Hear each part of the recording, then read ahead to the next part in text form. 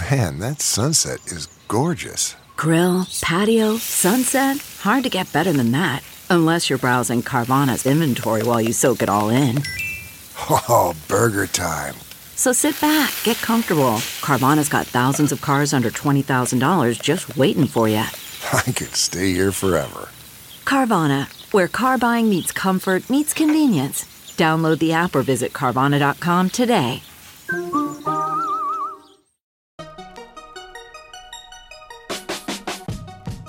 Welcome to the Tech Meme Ride Home for Thursday, November 29th, 2018. I'm Brian McCullough. Today, Amazon gets into self-driving cars, sort of. Google Assistant adds some familiar features. YouTube rolls out stories, and WTF is happening in crypto. Here's what you missed today in the world of tech.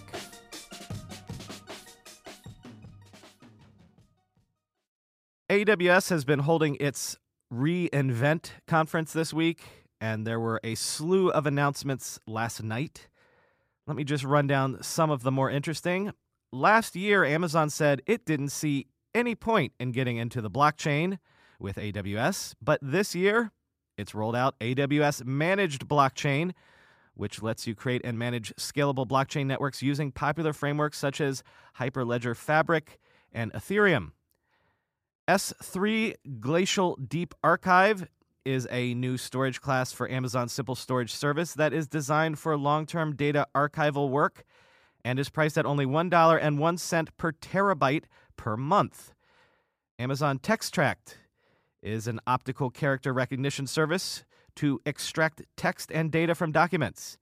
Amazon TimeStream is a new fully managed time series database. AWS Lake Formation is a fully managed service to build and manage data lakes, and AWS Security Hub will allow you to centrally view and manage security alerts and compliance checks across your AWS accounts. Cool stuff, I'm assuming. But that's not the really cool news. The really cool news is Amazon is getting into self-driving cars. Kind of.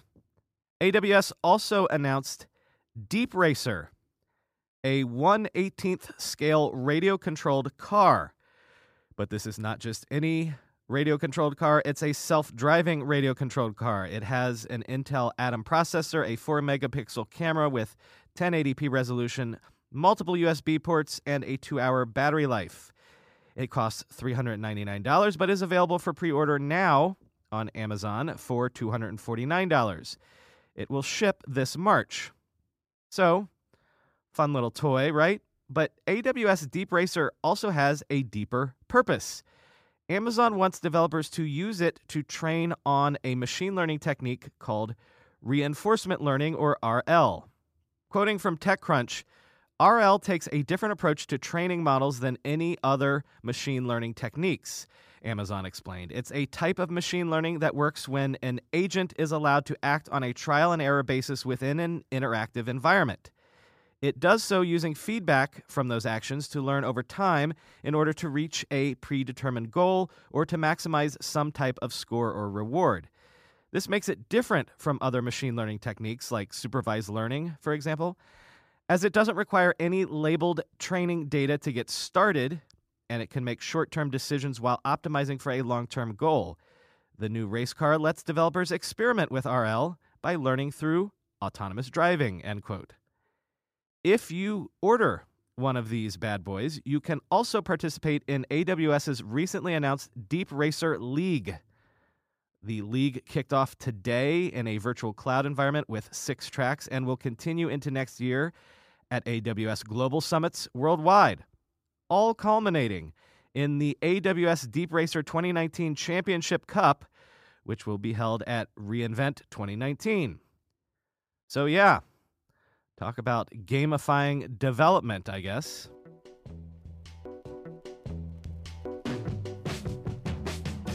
One more Amazon piece before we move on. This story popped up yesterday, and it actually got resolved before I could even talk about it. If you missed Tuesday's show, there was a rant at the end about how cluttered Amazon's website has gotten with all the ads, vendor options, shipping options, etc. But remember the ads. Over the weekend, last weekend, people began complaining online that when they signed up for something like a baby registry on Amazon, they ended up getting gifts that they never registered for. How did this happen? Well, Amazon, it turns out, was charging brands advertising fees to get their products inserted into user registries, whether the users actually wanted those products on their registry or not. Quoting from the Wall Street Journal, Kima Nieves recently received 2 Aveeno bath time sets and a box of Huggies diapers through her baby registry on Amazon. The only problem, the new mother didn't ask for the products or even want them. Instead, Johnson & Johnson and Kimberly-Clark each paid Amazon hefty sums to place those sponsored products onto Ms. Nieves and other consumers' baby registries. The ads look identical to the rest of the listed products in the registry except for a small gray sponsored tag. Unsuspecting friends and family clicked on the ads and purchased the items, assuming Ms. Nieves had chosen them, end quote. If you click through to read the piece, they have pictures showing the sponsored items with the tiny sponsored label on them, and trust me, it's so tiny. It took me like 20 seconds to see the label, and I was looking for it. Amazon apparently sells 3 of what it calls native baby registry product placements each quarter for $500,000 each. There's that vaunted advertising push we've been hearing about. But come on, this is super aggressive. I mean, if you create something like a registry and painstakingly select the items that you want on it, the items that you need on it, doesn't that feel like you should be able to assume it's a private space? I mean, what if they did this with Amazon holiday wish lists?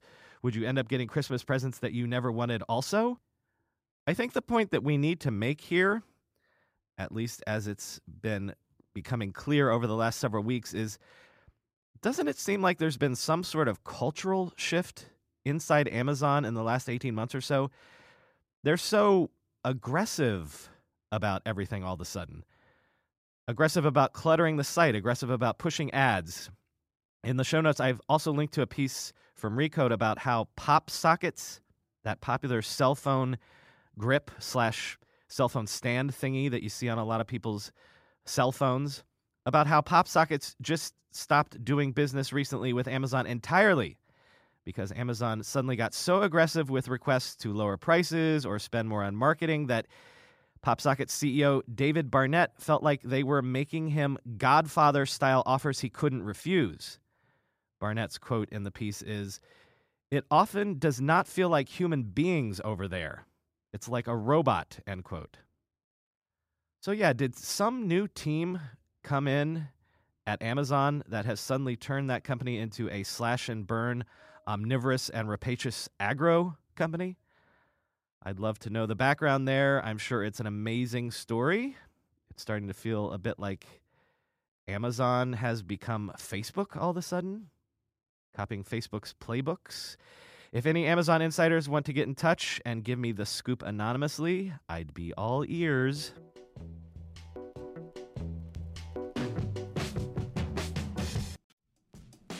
We all know there are things in life that you have to compromise on, but when it comes to your health, there is no compromise. So don't go back to that one doctor who uses your appointment to catch up on the latest headlines, their family group chat, their crossword puzzles, just because they're available right now or they take your slightly sketchy insurance. Instead, check out ZocDoc, the place where you can find and book doctors who will make you feel comfortable, listen to you, and prioritize your health. And you can search by location, availability, and insurance, so literally no compromises here, because with ZocDoc, you've got more options than you know. ZocDoc is a free app and website where you can search and compare highly rated in-network doctors near you and instantly book appointments with them online. Once you find the doc you want, you can book them immediately. No more waiting awkwardly on hold with a receptionist. And these docs all have verified reviews from actual real patients. We're talking about booking appointments with tens of thousands of top-rated, patient-reviewed, credible doctors and specialists. I have personally used ZocDoc to find a podiatrist when I needed one for the first time ever in my life. Go to ZocDoc.com/TechMeme and download the ZocDoc app for free. Then find and book a top-rated doctor today. That's ZocDoc.com/TechMeme. ZocDoc.com/TechMeme. With everybody fighting for attention, how can your business stand out and connect with customers? Easy. Get Constant Contact. Constant Contact's award-winning marketing platform has helped millions of small businesses stand out, stay top of mind, and see big results fast. Constant Contact makes it easy to promote your business with powerful tools like email and SMS marketing, social media posting, and even events management. With Constant Contact, you'll reach new audiences, grow your customer list, and communicate more effectively to sell more, raise more, and fast-track growth. Don't know much about marketing? No sweat. Constant Contact's writing assistance tools and automation features help you say the right thing at the right time, every time. Plus, you can send with confidence knowing your emails are actually reaching your customers thanks to Constant Contact's best-in-class 97% deliverability rate. I use this, and you should too. Tackle any challenge with Constant Contact's expert live customer support. Plus, everything's backed by their 30-day money-back guarantee, so get going and start growing your business today with a free trial at ConstantContact.com. Just go to ConstantContact.com right now. Constant Contact, helping the small stand tall. ConstantContact.com. Just in time for the holidays, Google is bringing a whole bunch of new features to Google Assistant. Google Assistant is, of course, the voice assistant that you can use with your smartphone, but also with Google's Home Hub or related smart devices. Among the new features are visual lyrics. In other words, when you play a song on a Home Hub, you can see the words on screen, the better to sing along with. Google recently introduced a read-along feature for children's stories as well. And also, this is timely. You can now make lists, gift lists, shopping lists, to-do lists. Just say, hey, blank, create a gift list for me. There's also a two-way Nest talkback feature that lets you speak with a visitor before letting them in if you have Nest set up at your front door.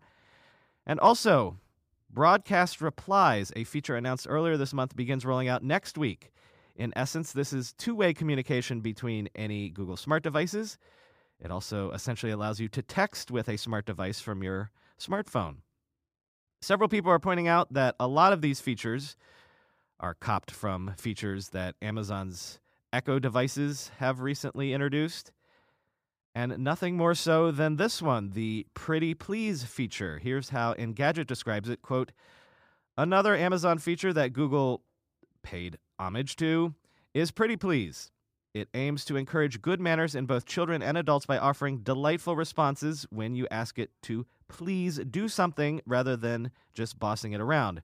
For instance, if you say, hey, blank, please play some holiday music for me, it will reply with, thanks for asking so nicely. Sure, here are some songs.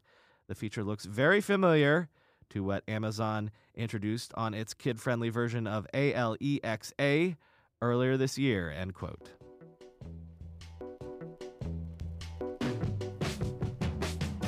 Do you like stories? Do you think stories are the future of social media? Well, YouTube apparently agrees with you.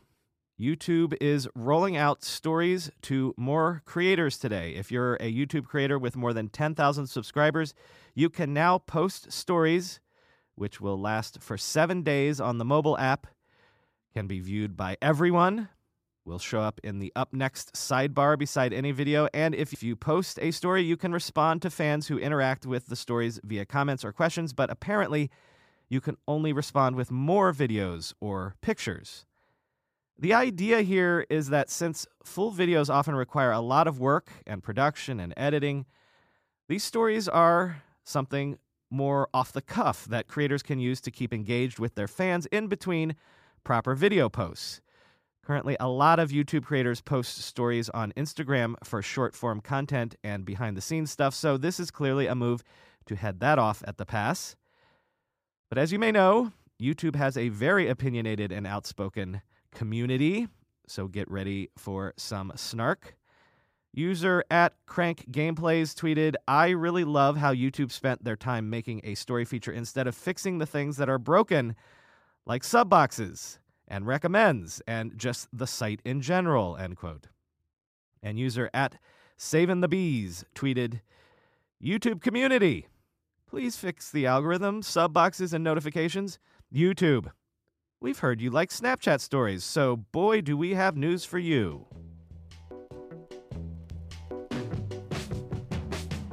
Remember those internal Facebook documents seized by UK Parliament earlier this week? Well, we've gotten our first hint of some of what might be revealed when these documents are made public next week, as the British lawmaker who has them has pledged to do. The lead of the Wall Street Journal piece on this sums it up perfectly. Quote, internal emails show Facebook considered charging companies for continued access to user data several years ago, a step that would have marked a dramatic shift away from the social media giant's policy of not selling that information, according to an unredacted court document viewed by the Wall Street Journal. The emails in the document also indicate that Facebook employees discussed pushing some advertisers to spend more in return for increased access to user information. Taken together, the internal emails show the company discussing how to monetize its user data in ways that are employed by some other tech firms, but that Facebook has said it doesn't do. At a congressional hearing in April, Facebook chief executive Mark Zuckerberg said, "I can't be clearer on this topic. We don't sell data," end quote. Now, whether this is a bombshell-worthy story is debatable because, on the one hand, as I just read, when the scandals broke earlier this year, Facebook and Mark Zuckerberg took the stance that they were defenders of user data and always had been. They might advertise against your data, sure, but they weren't data merchants, data pushers. So this revelation shows that maybe was not always a hard and fast philosophical stance. Quite the opposite. Facebook at one point might have seriously considered dropping all pretense and just going into the data merchant business whole hog. They didn't, though, in the end. Fair enough. Quote, "We were trying to figure out how to build a sustainable business," a Facebook spokeswoman told the Journal. "We had a lot of internal conversations about how we could do this," end quote. So yeah, I mean, people forget this, but there was a lot of questions as late as 2010, 2011, 2012 as to whether or not Facebook could actually build a sustainable business model on top of the scale of usage that it had achieved. There was a lot of question as to whether or not Facebook was actually a good business. That was an open question for a long time until it wasn't. Indeed, as Josh Constine tweeted, surrounding the IPO, Facebook was desperately considering tons of monetization plays, as the book Chaos Monkeys details. In this case, many staffers would likely veto selling user data, but though aborted, it would now be used to validate the public's worst fears, end quote. Indeed, if you haven't read the book Chaos Monkeys by Antonio Garcia Martinez, and you're curious about Facebook's culture and history as it was in its maturing stage, read the book Chaos Monkeys by Antonio Garcia Martinez.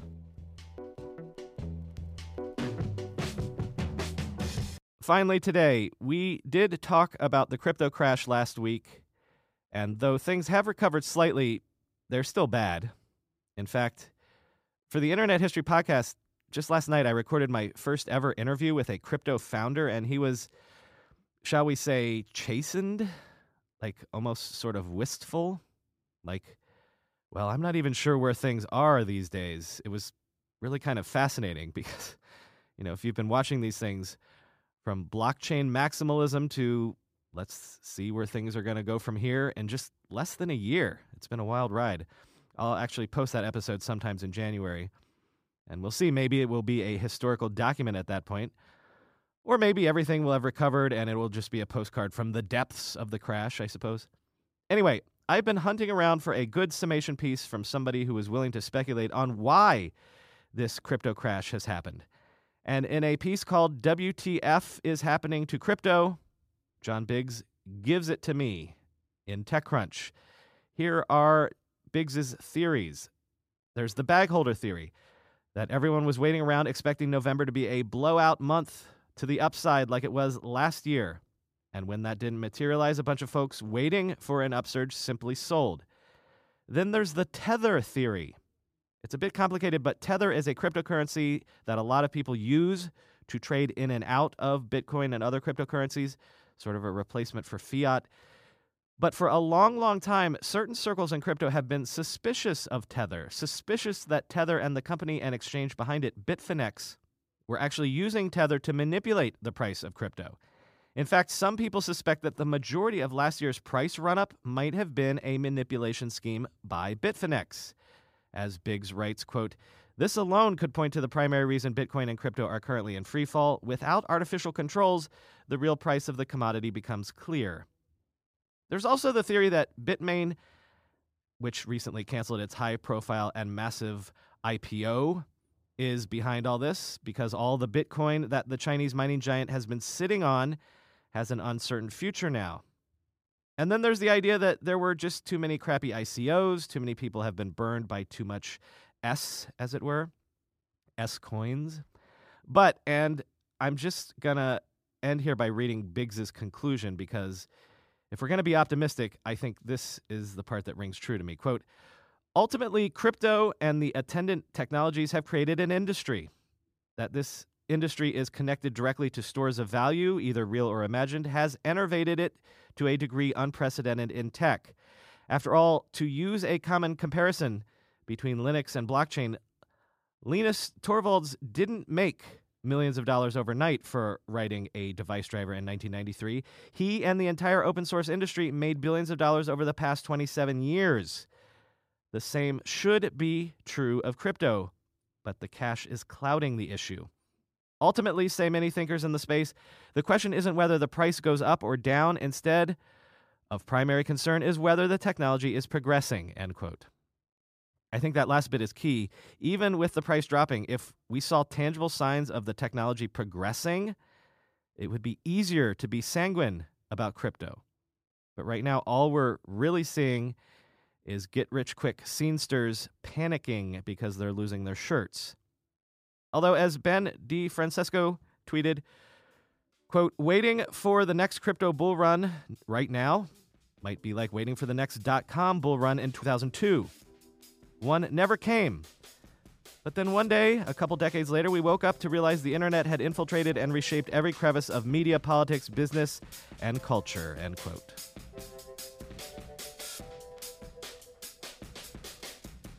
So I was considering outlining the whole sad saga of that missing episode on Tuesday. I did finally find the root cause, have done a temporary fix, and will do a permanent fix this weekend. But, you know, it's not really that interesting, and it's over now, so forget it. Suffice to say, though, don't rely on products that Google has stopped supporting. Frankly, sometimes the impulse is don't depend or make long-term plans around any Google product because, as we've learned many times now, any Google product might not be here in 3 months or 3 years. Anywho, sorry again for Tuesday, but I now know how to make it never happen again. And thanks to all of you who tried to be helpful on Twitter and on the podcast subreddit. Mutant Podcast Army for the win once again. Talk to y'all tomorrow.